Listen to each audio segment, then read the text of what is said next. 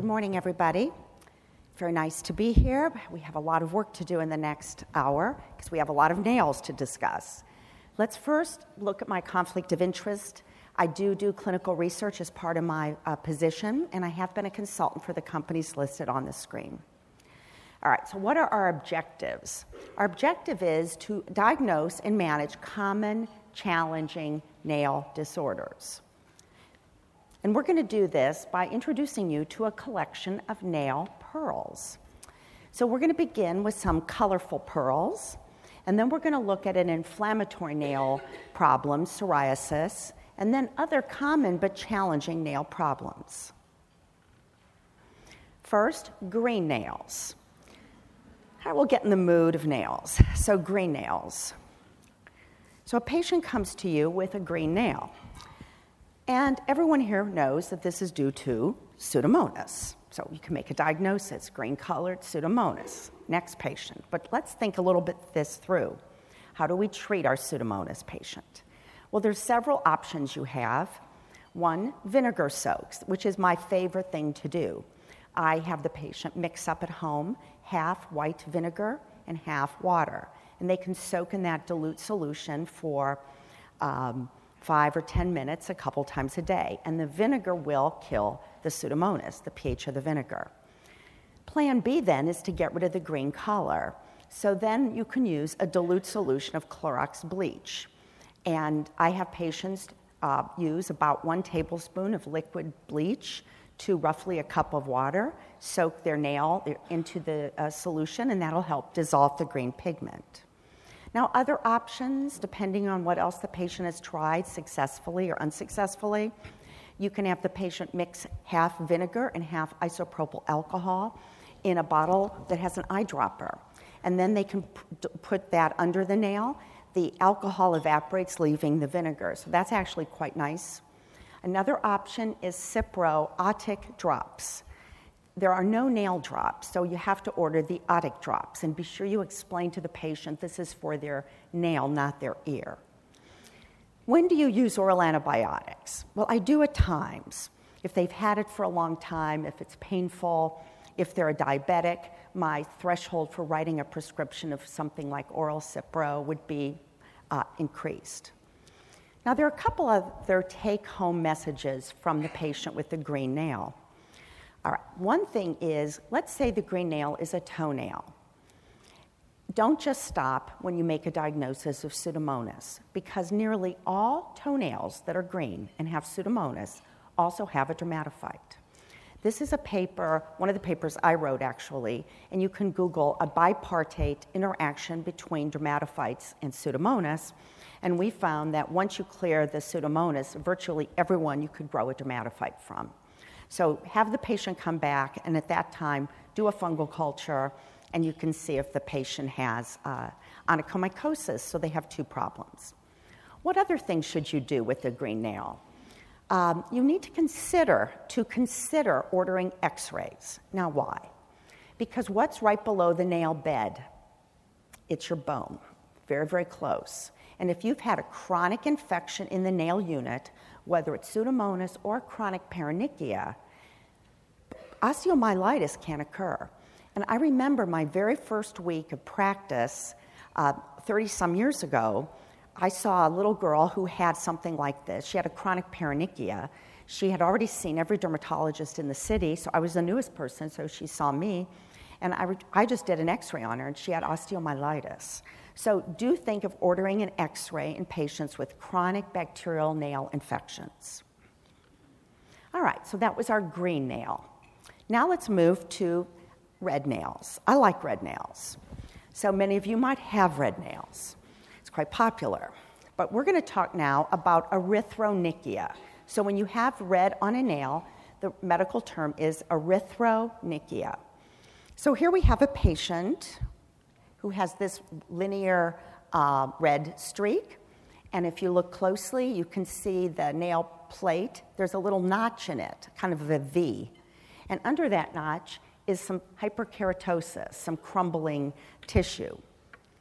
So what is this? Well, you want to think about that because it could be several things. This is a close-up of other patients. That's that crumbly tissue you see under it right there. This is another patient with a line, and this is erythronychia using dermoscopy.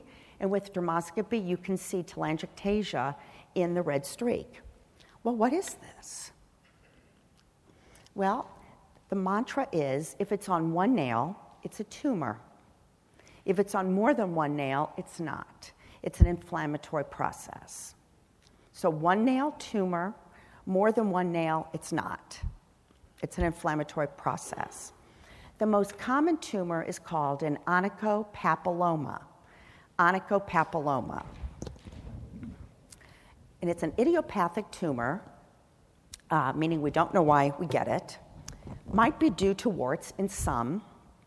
And it presents as a classic linear longitudinal line that ends at the distal nail, at the area of the hyponychium or the nail groove with that V notch and the subungual hyperkeratosis.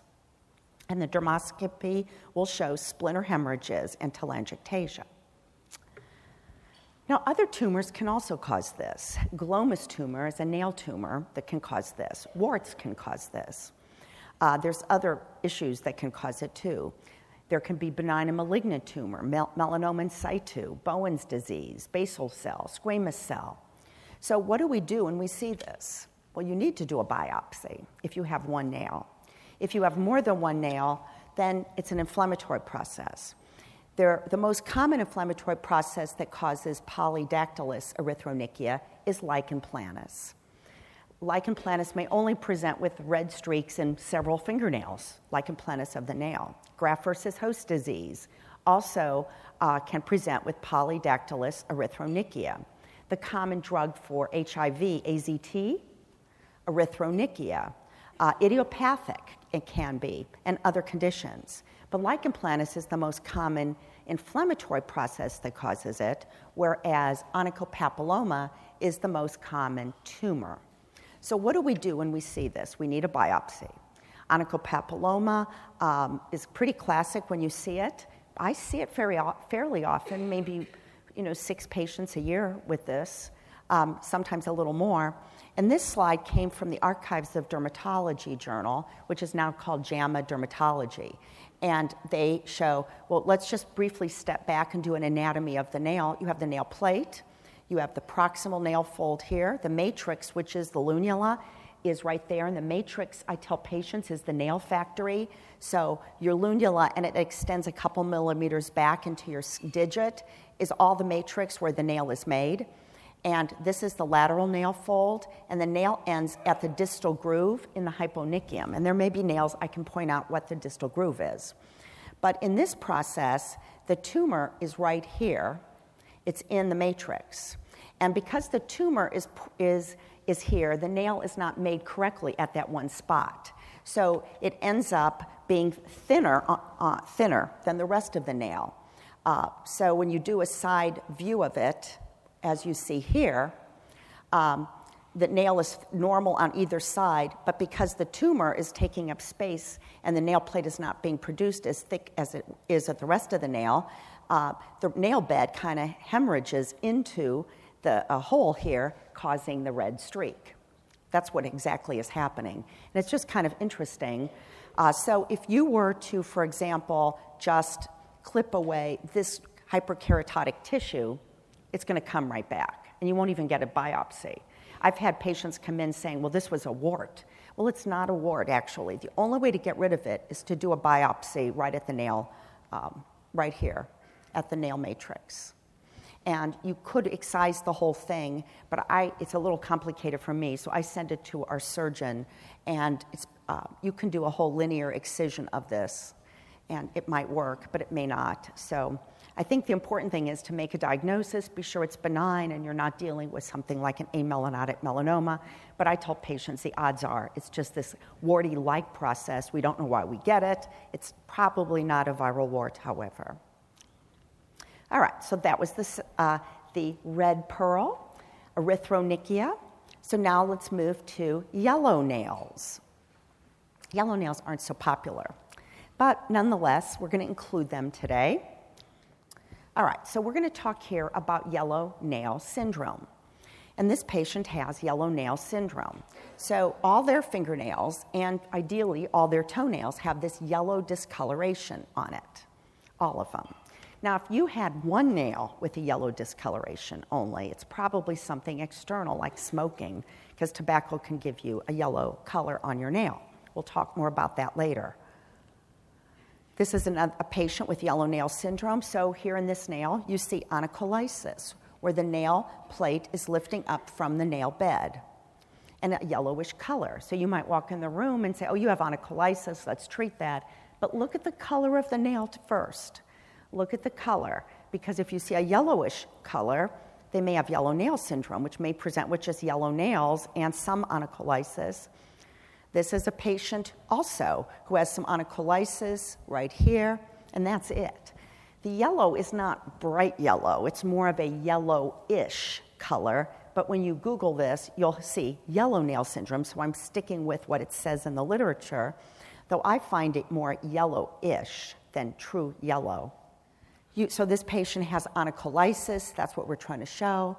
This is onycholysis of several nails and that slight yellow tinge. So what else is the patient going to tell you? They may tell you, hey doc, my nail is not growing. It doesn't grow. That's a clue. Nails stop growing in this condition. Now when you read textbooks, they'll say this is associated with bronchiectasis, bad lung disease. But the patients I'm showing you with yellow nail syndrome, one was a smoker, the only thing we could find was chronic sinusitis, and another one had adult onset asthma, but later on, like a year later, she ended up with bronchiectasis, but it started with just adult onset asthma. And it will occur on finger and toenails, and the common thread is yellowish color of nails stop growing, you may see onycholysis, but pathognomonic is this hump, which doesn't develop initially, but may come as time goes on. So when you look at this side, you see this hump of the nail. And if you look closely, that's green under there, because they can present with the green color too. So you may walk in the room and say, oh, green nail, let's do vinegar soaks, that's it. But the whole picture is they have yellowish color, their nails stop growing, and so forth. So put that in the back of your mind when you have a patient with the greenish color nails. And here's the hump in a different patient. And this is the patient I saw who was a smoker, and that's it. That's all. That's all we could find and had this problem. So it is a problem because the nails just don't grow, period. Nothing. I had one patient who had their nail removed and nothing replaced it. So you don't want to say, well, let's have it removed and see what happens, because then you will have no nail, anonychia, not good. So generally, all nails will become affected, but early in the disease, it just starts with a few. You have onycholysis, often with the green color, and the green color you can get rid of with the vinegar, and you can treat it with the Pseudomonas so that at least it looks bad. It won't look bad, rather. And in this disease, I may have somebody say, let's just put polish on so you don't see the color. Toes may become thick and resemble onychomycosis. They may have onychomycosis too, because you don't know what they had before they got the yellow nail syndrome. So don't be led down. If they have onychomycosis and you culture it, and you might find onychomycosis and you start treating it and they won't get better because their nails don't grow. So there is a problem with this. So the classic findings of yellow nail syndrome associated with lymphedema may be pleural effusions, bronchiectasis, or chronic sinusitis. More common, however, from my experience, is just smokers, recent pulmonary disease, and so forth. So what do we do for this? All right, so if you go look on the internet, which is what we all do, it'll say treat with zinc. Doesn't work in my patients. Treat with biotin. I always do that. Doesn't work in my patients. Treat with vitamin E. Doesn't work in my patients. But you need to try all this, because if you don't, the patient will read about it and say, well, why didn't you do that? And then they'll do it. Then there's an antifungal itraconazole that's been reported to work, but it doesn't work in my experience. Itraconazole, an antifungal we don't use that often, but used to use quite a bit for onychomycosis, is allegedly makes your nails grow faster, and that's why it was postulated to work. but I have not been impressed with it in this condition. I just haven't been able to get people better. So yellow nail syndrome is a problem. You need to diagnose it. The diagnosis may not be apparent initially because you may not see that yellow color until it gets more advanced. So they may have chronic onycholysis and green color, and that hump comes, and then you know for sure, well, we're dealing with yellow nail syndrome. All right, so that was our third color. Now let's move on to black nails. Melanonychia, that's the word for black nails. Melanonychia. So we're in the mood now, looking at black nails. And if you have black nail polish, I think that tells a lot about you. We can talk about that. I told somebody over a drink. But let's talk now about acquired melanonychia. So this patient comes to see you next week and says, hey, doc, my nails are dark. And you're busy and you look. Well, if you look closely, yeah, that is a dark hue on all the nails. Well, you must have had black nail polish, you think. No, not me. I don't wear black nail polish. In fact, I don't wear any nail polish. So what could cause acquired melanonychia? Well, what you do when you have a nail problem, my mantra is, someone comes to you with fingernail disease, always look at the toenails, because that'll give you clues. If someone comes to you with toenail disease, always look at the fingernails, and that'll give you clues. So you're looking at the fingernails, and they're all black. Now you think, well, I'm going to go look at the toenails. Toenails are perfectly normal. So what could this be? That should alert you that it may be something external, not internal. So what could cause black nails? What could stain the nails black? The most common thing that stains the nails black is hydroquinone, which is found in bleaching products, ironically. Also, vitamin C in cosmetics has been reported, and I have seen melanonychia from vitamin C in cosmetics. First, why does hydroquinone do this? Well, hydroquinone is oxidized to quinone, which is yellow, which is then oxidized to hydroxyquinone, which is yellow but darker, and this polymerizes to a dark brown to black compound in the sun. So a patient will probably buy some over-the-counter hydroquinone or prescription hydroquinone, use it on their face, it gets on their fingers, they don't wash it off, they go in the sun, and they get black nails. It's that simple. They're unlikely to get it on their toenails, obviously, but their fingernails would be at risk. And I've seen this, it's actually quite common. You just have to look for it. So that's hydroquinone, and I've seen the same with vitamin C.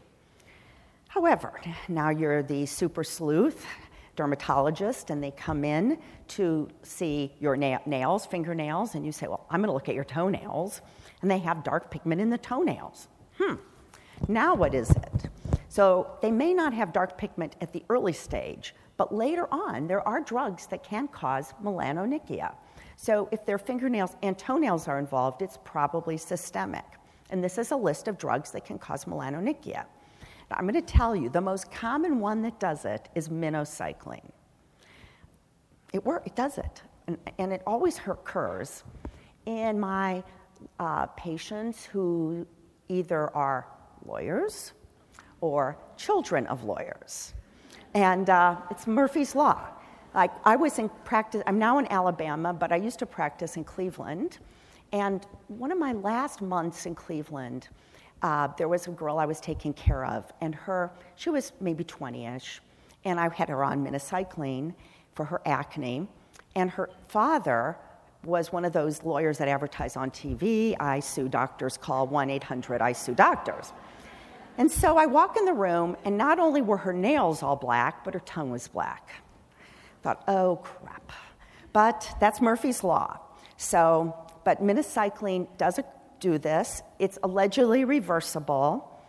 I never was sued, so I presume it reversed because I was only there another month. It reversed. But it's just a side effect, and you warn patients of the side effect when you give this drug. It's not common, but it can occur. But the literature will say hydroxyurea is the most common cause of this. And the patient I showed you with the thumb being black, she only had it on the thumb. She was given hydroxyurea for an underlying hematologic problem. And she couldn't stop it. And I warned her, look, all your nails are going to get black. It's just a side effect of the drug. And when you're done, eventually the color will come back. So hydroxyurea in that patient. So again, as a super sleuth, when you see fingernails, you look at toenails. When you see toenails, you look at fingernails. And you can put it together better. And another mantra is external staining scrapes off. So if you see yellow nails and it scrapes off the yellow, cigarettes, nail polish can leave yellow nails. A red polish will stain the nail yellow. No figure, but it does. Red polish stains a nail yellow. But you can scrape that off with a 15 blade, so you can cure the patient right there in the office. Also, if it's external, it's usually normal toenails. If it's internal, the thumb is generally the first digit to get it, generally. So those are some clues. All right, now another version of melanonychia is longitudinal melanonychia. So this can be a little worrisome when you see it. This is also known as melanonychia striata. And you see a pigmented linear band in the nail unit. It's more common in people of color. In fact, one paper said almost 100% of people of color, darkly pigmented individuals, over 50 have at least one digit. And if they have more than one digit that has a black streak, I'm not going to worry about it. But if you have a patient, particularly a person of light complexion, who has one new digit that has melanonychia, a biopsy is needed. A biopsy for something there. And again, you need to biopsy the nail matrix. Hutchinson sign is extension of the pigment into the posterior nail fold right here. And that's actually a clue of melanoma. So if you have a black streak running down the nail, whether it's a fingernail or toenail, and it's black here too on the skin, then you really get alarmed. But most of the ones you see, even when you do a biopsy, are just a nevus. The nevus is located in the nail matrix, and so the pigment just kind of goes with the flow, shall we say. It's not going to ever go away unless it's excised at the level of the nail matrix. So this is melanonychia striata, and again, one nail, you need a biopsy, and especially if it's a patient who is light complected. A person of color with one nail, I don't get upset with. I'll just tell them we'll continue looking and at the nail, maybe check it again, because it's so common. You don't have to worry. So, and when you do a biopsy, you need to biopsy the matrix. And this patient had a nail matrix biopsy. The biopsy was done here, and the nail is just growing out. It was just a punch biopsy. And again, one digit, one biopsy. There's also a melanonychia fuller, which you're going to see a lot. This looks kind of greenish on this slide, and this could be Pseudomonas. But sometimes that dark green color is also can look so green, dark, that it's black. And it can scare you, and you think a person has melanonychia, not just Pseudomonas. The other thing that can cause that green, that blackish color, generally on the edge, the lateral nail folds, is Candida albicans. And Candida can cause paronychia, and a chronic paronychia would be swelling of your posterior nail fold here. And the Candida, when it gets incorporated, it stains the nail matrix black, and a black discoloration will occur. That's actually a sign of Candida. So this patient could have Candida or Pseudomonas. But it looks greener to me, so it's probably Pseudomonas, but you might rule both out. All right, so those were some colorful nails. Now we're going to change gear and look at what to do with inflammatory nail disease. And here we're going to talk about psoriasis of the nail. We all see psoriasis patients. I love seeing them because we can do something for them. But we're limiting our discussion now to nail psoriasis. Nail psoriasis occurs in most patients with psoriasis, 80%, 78%. You can basically remember about 80%. And it's more common in people who have psoriatic arthritis. It usually involves several nails, not just one, but more than one. And when we're going to show you the classic features of nail psoriasis, it's the fingernails that have them, not the toenails. Now, why is that? And that's because fingernails grow differently than toenails. Toenails grow only 1 millimeter a month, maybe 2 if you're young. Fingernails grow 2 to 3 millimeters a month. So that is why there are more typical changes in fingernails than toenails. But regardless, having nail disease can affect your quality of life. It can be horrible, in fact. You surely wouldn't want to go to a dentist who has thick, grungy-looking fingernails. You wouldn't want your food to be served by somebody. I mean, there's a stigma, and it affects the quality of life. So we need to know what to do to help these patients. It also may be the only sign of psoriasis. 5% of people with psoriasis have nail disease as the only finding. And those patients are unfortunately often misdiagnosed as onychomycosis. Given antifungals, they're not getting better. And I see a lot of them, and they've already taken their terbinafine or whatever. They're not getting better. And one clinical clue you can do is ask them, do your joints hurt? Ask them about the DIP joint. Let me come back to that point in a minute. Severe nail psoriasis is associated generally with severe skin disease.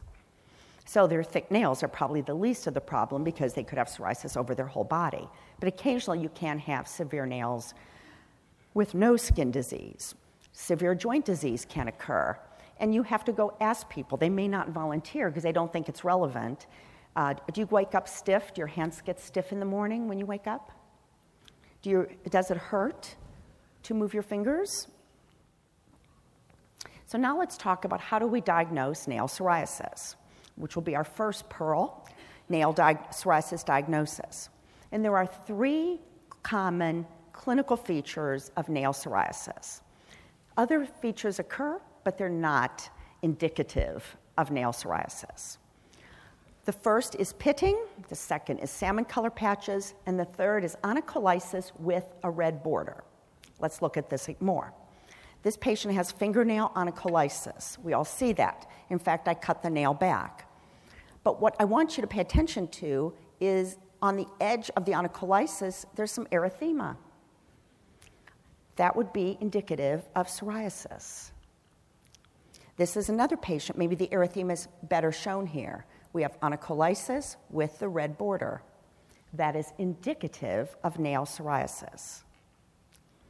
Now we have pitting. So lots of pits. Now pits are not unique to nail psoriasis, but it sure makes you think of psoriasis. What else could cause pitting? Well, you can get pitting in alopecia areata, alopecia totalis. Those are the 2 most common, but that seldom occurs with alopecia areata. But it occurs commonly in psoriasis. And this is pitting. I think we all can see the pits in this slide. Oil spots, looks like there's oil under the nail. And that's also very indicative of nail psoriasis. So those are the 3 things. Oil spots, also known as salmon color patches, onycholysis with the red border, and pitting. Now there's other things too, including nail bed hyperkeratosis, resembling onychomycosis. Onychorexis, meaning you have a lot of lines in your nails. Splinter hemorrhages, but splinter hemorrhages can occur from trauma. Nail plate thickening and crumbling, even you can get psoriasis paronychia. And these can occur, as I said, with a lot of things. Like this patient comes to you with this grungy-looking toenail. So you see the nail and you see, gee, there's onycholysis here.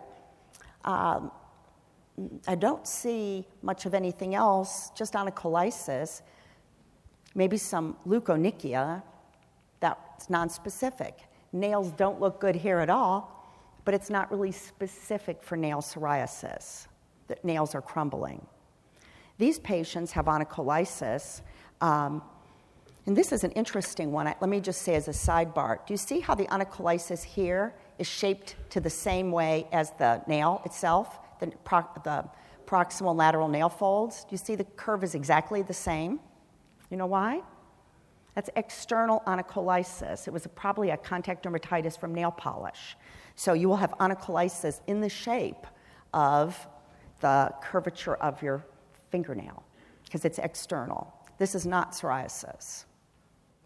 This patient has subungual hyperkeratosis, which is why when someone comes to you with toenail disease, you need to look at the fingernails. Because you look here and say, oh, you have fungus. But look at their fingernails and you may see pits. And then you're going to have to think, maybe they don't have fungus after all. But maybe they do. We'll talk about that. This patient has subungual hyperkeratosis and onycholysis. It's a distant slide. This is close-up of that patient. This patient has an acute contact dermatitis to nail acrylics. And her nails are not in good shape, all 10 nails. Unfortunately, she was learning to become an esthetician, doing this, and she got it at work. Not good. So a lot of nonspecific nail findings are out there. They do not all point to psoriasis or point to onychomycosis, but you can get clues from other body parts. You also need to rule out onychomycosis in your patients with psoriasis. This is kind of an interesting little point. About 1/3 of people with psoriasis, 1/3 of people with psoriasis who also have abnormal toenails have onychomycosis. Now, that doesn't mean that their abnormal toenail is only onychomycosis. It could be both, onychomycosis and psoriasis. So you want to look for evidence of psoriasis, even if you know the patient has onychomycosis, like this person. So this person, the nail psoriasis is hidden. You do a culture and you see onychomycosis. Well, I'll just give you some terbinafine. But look at the fingernails. Maybe you'll see pits. And then when you use terbinafine, say, well, I'm going to get rid of your fungus with this. But your nail may have psoriasis here too, and that part of your nail is not going to clear up. It just can't. All right, so that Pearl reviewed what we need to see in the nail to make a diagnosis. Let's now move into how do we treat it. So you have a diagnosis of nail psoriasis, and what do you do to treat? Well, all right, so now what you do is you want to decide if the psoriasis in the nail is in the nail matrix or in the nail bed.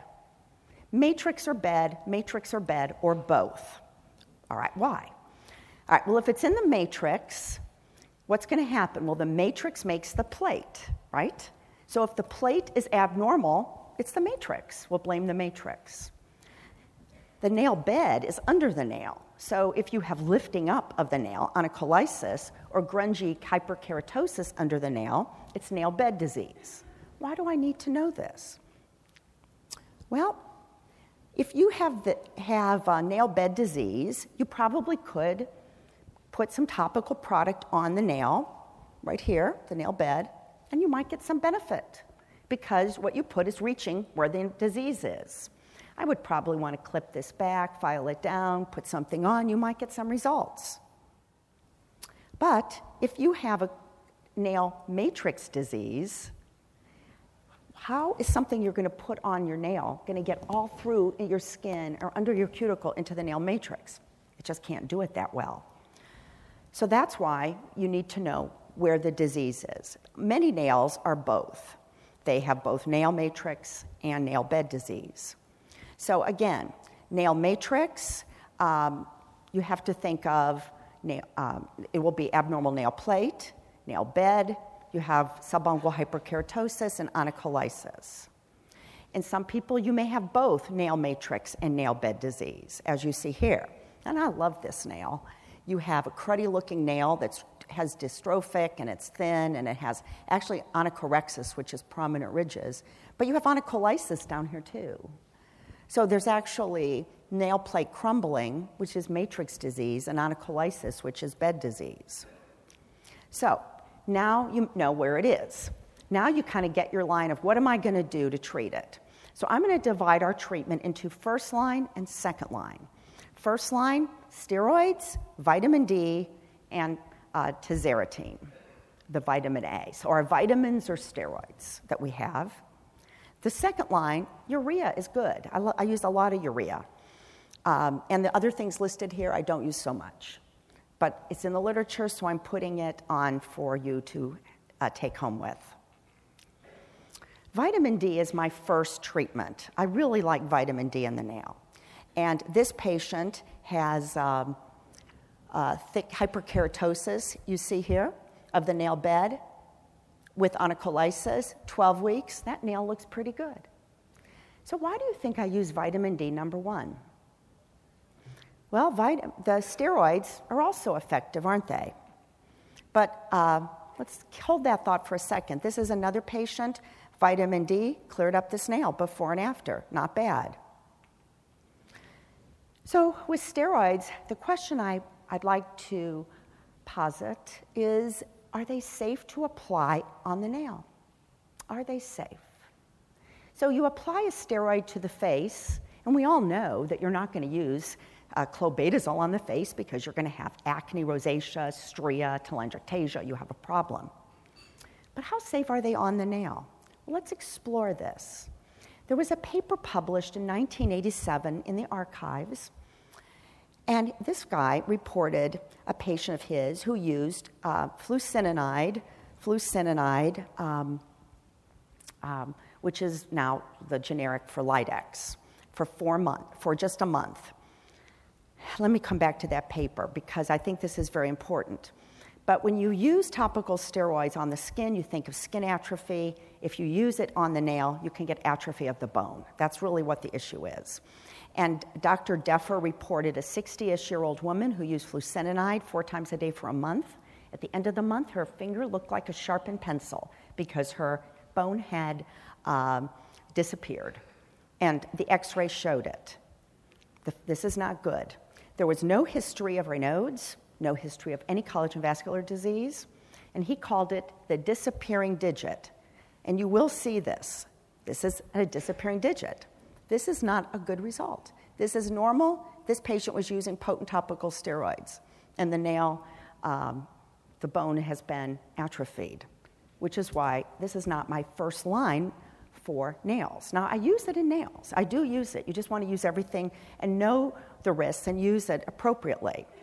This is a little girl who was referred to me with a skin disease called parakeratosis pustulosa, and she had pus all over this nail. One nail was involved with this, with pustules and scale. It's kind of like psoriasis on the finger. And someone had given her clobetasol for months, but when you x-rayed her nail, bone was already beginning to shorten. So you can get a disappearing digit. Well, a colleague in Greece did this study where they used vitamin D every night during the weekdays, Monday through Friday, and clobetasol on weekends.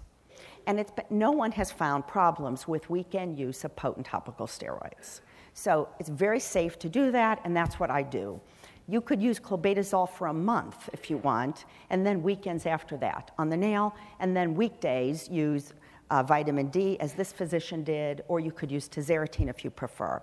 But in this study, he had 62 patients, 6 months, and it worked very well. And essentially, this is what I do. I treat with a vitamin D ointment Monday through Friday, and potent topical steroid weekends. And I like that. It works pretty well in my patients. But the pearl to take home here is you don't want to use a topical steroid to the nail unit forever. You need to say there's a limit. Whatever the limit is, you decide, but this is not forever and ever. You want to find something else. Rotate with tazarotene, rotate with vitamin D, rotate with urea, but just don't constantly use it. All right, so now we have this patient with nail matrix psoriasis. I think this is very indicative. You could see how the new nail growing in has these pits. Actually, the nail's almost gone. It's being held together by some pits. This patient had acute psoriasis. So what do we do for the nail? What do you do? All right, well, we talked about if it's in the nail bed, topical, nail matrix. I use a lot of intralesional steroids. And so what I do is take triamcinolone and dilute it with lidocaine, no epi. I don't use any epi. And I make 2 injections where the lateral nail fold meets the proximal nail fold, one here and then one on the other side. So you're almost doing a digital block. After putting the 2 injections in, you wait, and then you take your needle and you kind of stuff the stuff going into your original bleb, get more under the nail, into the nail matrix from this side and come down from that side. And then you've just injected your nail matrix. Now, I often also take the needle and aim that way so I get down into the lateral nail folds, because what gets lateral will diffuse in the nail bed. I find this very helpful. I don't use it that often. I told you we have to be cautious with steroids, but if you inject somebody, 3 months later, inject them again, I think that I've never had any problem with that. Often, though, people are not excited about this. You walk in the room and you say, I'm going to inject your nail. And they say, oh, no, where's the door? I'm leaving. So there are ways to minimize discomfort. You can use the ethyl chloride spray, and I find that helpful. You can use EMLA or one of the numbing gels, make your own numbing butter, whatever. But the results work. It does work very nicely. I find it very, very helpful. And often I'll say, look, let's just do one nail today. And if you're happy, and only if you're happy, we'll do more. It'll be your decision. And then we kind of pick a nail and do it. And most people will come back and want all their nails done. You also can do this for lichen planus of the nail. I find it very, very helpful in nail lichen planus. All right, for those who do not want to have their nails injected and are able to take acitretin, this works. Antonella Tosti published this paper. She had 36 subjects. She treated them for 6 months with low-dose acitretin. We're talking 0.2 milligrams per kilogram, so maybe 10 milligrams a day, 25 milligrams, but 10 mostly. It's not a high dose. Just to tell you it worked, I have the pictures from her paper. So before and after. So before looks pretty cruddy. After, better, it's not gone. But people are happy. And then you might manage it after your 6 months, because it takes about 6 months for your fingernails to grow out, with your topical treatments that you like. So before and after treatment. And they're just saying the nail score, the NAPSI score reduced and improved. So the other point in treating nail psoriasis is ask, does the patient have arthritis? Or do they have severe skin disease? Because then you can go directly to a systemic agent, biologic or whatever. Psoriatic arthritis, often DIP joint involvement. About 1 million people in the US have psoriatic arthritis. Untreated, you can get permanent joint disease.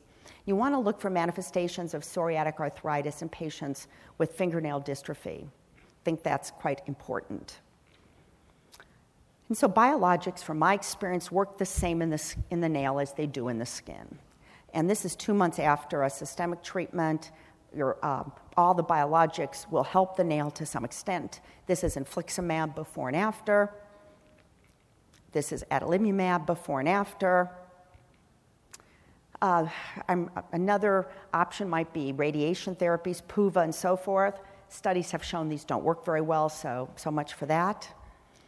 All right, well, that kind of sums up nail psoriasis. So our last few minutes will be on common but challenging nail problems.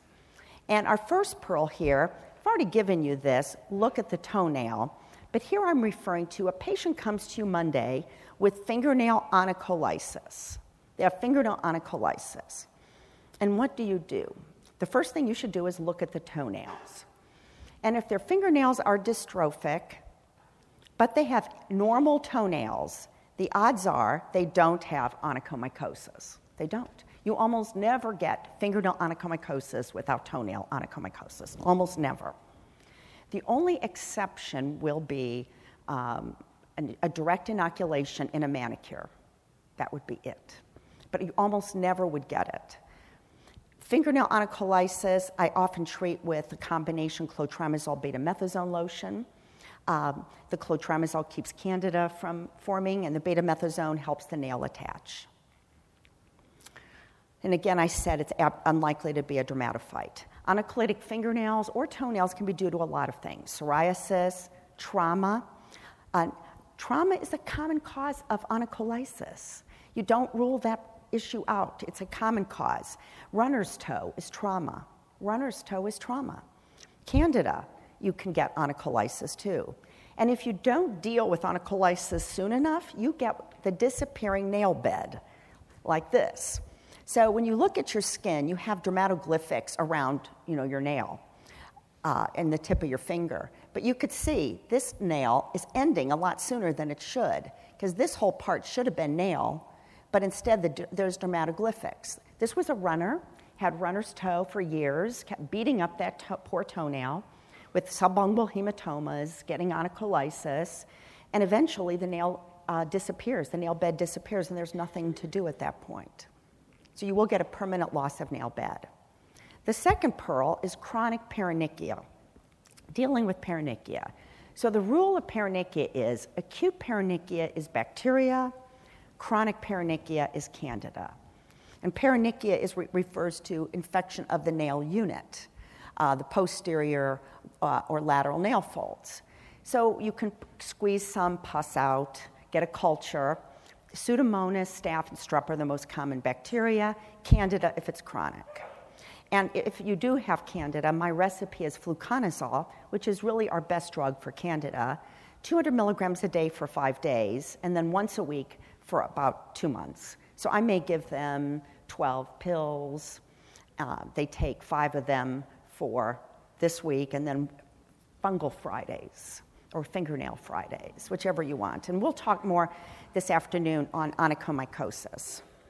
You also want to emphasize to patients, never manipulate your cuticle. Never manipulate the cuticle. You need your cuticle because the cuticle is like the sealer. It seals bacteria and fungus from crawling under your nail matrix. And you should moisturize the cuticle on a regular basis. Clinical diagnosis of onychomycosis, we'll talk about that later too. You want to look for tinea pedis. The mantra is no tinea pedis, no onychomycosis. We'll talk about that too. Dermatophytomas are also indicative of onychomycosis. I think we'll talk about that too this afternoon. This is onychogryphosis. I treat with urea. I think urea works fine here, 40% urea. All right, let's move to dry brittle nails. We all see dry brittle nails. Biotin is what's commonly used. It's based on evidence from veterinary science. They put biotin in horse feed to make the horse's hoofs better. We don't have hoofs, but it makes our nails stronger. And from my own experience, it seems to improve hair too. So I order biotin. I also, for dry nails, for brittle nails, it's often dry. So soaking your nails in olive oil may be helpful. Rubbing a good moisturizer on your nails, emollients, very helpful. If you review the literature, it also refers to colloidal silicic acid. But this is kind of one of those things that does everything from bowel problems to other problems, including nails. I've never tried it. Richard Scheer, Dr. Scheer, the nail guru, published a study using tazarotene. I haven't tried it, but his study worked. There's a hydrosoluble nail lacquer with chitin, which is approved as a device for brittle nails. There's also this solution, which I like. It has polyurea urethane, 16%. It's actually a very interesting product. It came out as a device, and this is what it looks like. And you unscrew the cap, and you have this lid, which has this cotton-tipped applicator, and you just have the patient rub it on all 10 fingernails. The package insert says it takes 10 or 15 minutes to dry, but I've used it myself, and it takes 45 minutes in me to dry. But it puts a water barrier on the nail. Water will not get in, but air gets in. And where I work, it's such a friendly place in Alabama, and I mean it facetiously because patients are given a form. They're grading you. And the first question is, did the doctor wash their hands? Did the nurse wash their hands? So I walk in the room, and they have a piece of paper, and they're looking, and they're saying, and they're check. So like the power here being the patient. So I have to take this wrap that's there and wipe all my hands and nails, and I watch my nails fall off as I do so, because I'm doing this, 100 plus times a day. And because you have to do it when they leave, too. All right, so it's how things are. So I found this very helpful for me, and my nurses, we all find this helpful. That's what I do. So I use this, which is waterproof, and when you put the wipes over it, nothing happens to the nails. And the biotin, I think, are your best. There's new topical treatments for onychomycosis. Let me just use this moment to just mention them. We'll talk about them in more detail this afternoon. Efinaconazole may be coming out next year. It's a solution. Also, there's tavoborol, another solution, hopefully coming out next year. Both have already completed their studies. All the data is in. They're effective topical treatments. And so if you have patients with onychomycosis that you're seeing now that just really don't want to take anything oral, I'm just telling them, look, you call me in 6 months and I may have something to treat you with, because I'm hoping it comes out. They're both very effective for onychomycosis. So, ladies and gentlemen, we have completed our journey of nails. We talked about the colorful pearls, which I like the colorful, the inflammatory nail disease, psoriasis, other common but challenging problems. Let's just finally sum up some key points. First, identify the nail color. And as we learned, the color can result from external issues, infection, or internal causes, or even tumor. So look at the color. Nail psoriasis, we talked about location matters. If it's in the nail bed versus the nail plate, determines your treatment that you're going to do. Brittle nails, there are topical things that are very effective for that. And new topical antifungals are coming soon. So that sums up my presentation on nails. Thank you very much.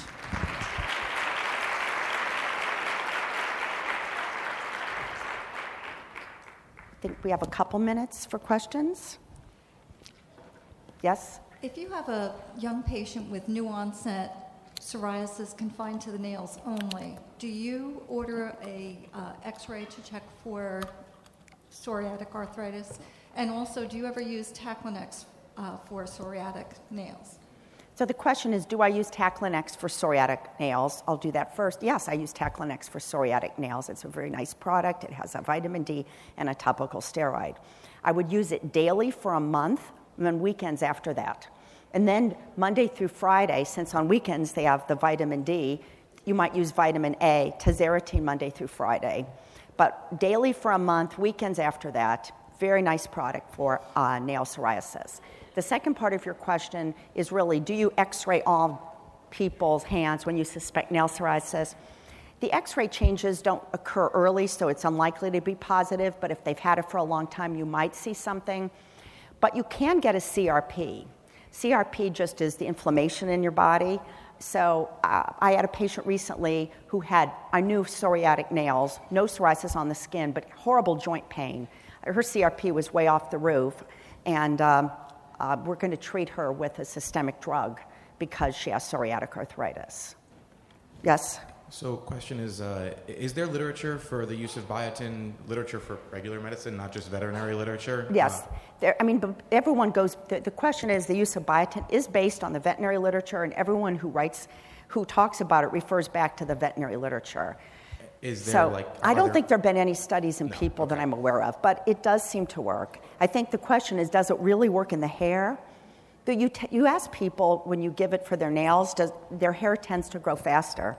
That's all I can say. But for the nails, the evidence comes from the good old vets. Yes? For longitudinal erythronekia, if you palpate that, will the lesion blanch? If you palpate down the nail, it'll blanch. Even if it's a tumor or inflammatory process. It will blanch. Mm-hmm. What's the maximum volume that you use to inject your nails with the triamcinolone? All right, so I've diluted it to 5 milligrams per ml, and I've sometimes even go a little less to 2.5 or 3 milligrams per ml, and you use about 0.1 cc's on each site of the nail, 0.1 at the most.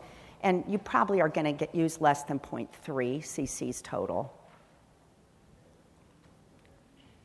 Next. Hi, I have two questions too. Onychogryphosis, is that a genetic or is that more mechanical? The question is onychogryphosis, which is essentially a thick nail. And you see thick nails but normal foot. You don't have tinea pedis. I'm not sure. I think it's chronic trauma probably is one reason to get it. Maybe there's a genetic predisposition too. It's very hard to treat. Urea is just somewhat effective, and I have patients, they may be better seeing a podiatrist to get the nail ground down, or you could have them put the urea and then file it down. What do you do for a patient that's undergoing chemotherapy and all 10 of their nails are they're having extreme pain, cultures are all negative? They've got onycholysis, you trim it down, but what do you do for the pain? Well, I don't cut the onycholytic nail all the way down to the bottom. Some people do, I don't. I use a topical steroid and an antifungal So you could use the combination, one I mentioned, clotrimazole, betamethasone, or you could use two different things, such as cyclopirox lotion with hydrocortisone lotion. And using the steroid calms the inflammation down and is very helpful. Again, you just minimize the steroid, but if you use a low-potency steroid like hydrocortisone, you're unlikely to have bone problems. Yes? In your discussion of oncopapilloma, can that cause a linear hyperkeratosis or only the erythro? You get a linear erythronychia, and the hyperkeratosis is really just at the distal edge. So you will almost see almost like a foreign body. Yeah. Almost just kind of. It looks like a wart. Mm-hmm. So these people, you think there's a wart right under the nail, and these people, and if you freeze it, you think, oh, I got it, but then it comes back. Almost like a splinter. Exactly. Do you have one? No, I've seen a patient. Because they're really common, and I've seen this. This is very, very common, and it looks like a splinter that you just want to get out. And if you freeze the tip of it, the hyperkeratosis goes away, but then it comes right back. The only way to cure it is to take out the nail, do the biopsy around the nail matrix. There are various ways to dose Lamisil for onychomycosis. How do you dose it? We're going to talk about onychomycosis at 4:30 in great detail. So if we could hold the onychomycosis so I can talk about it, because that's a long answer. What are your recommendations for patients with dry or brittle nails or mild onycholysis in terms of manicures, shellacs, nail polishes? Is that something to avoid or frequency to avoid? Well, okay, so this is also a common problem. A lot of the people who have the dry, brittle nails are putting chemicals on their nails. I like them to take a vacation from their polish or from their acrylics. It's good to go on vacation. Even nails need a vacation, is what I tell patients. So give your nail a couple months off. Let some new nail grow in. And use one of the products we talked about if you could.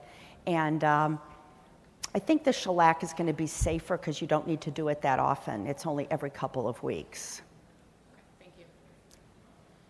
So nail biopsies stress me out because I worry about permanent damage. Yep. And it's also painful and that kind of thing. When do you decide to, refer that out? And also, how do you know how far back to go anatomically to get a good sample without causing permanent damage?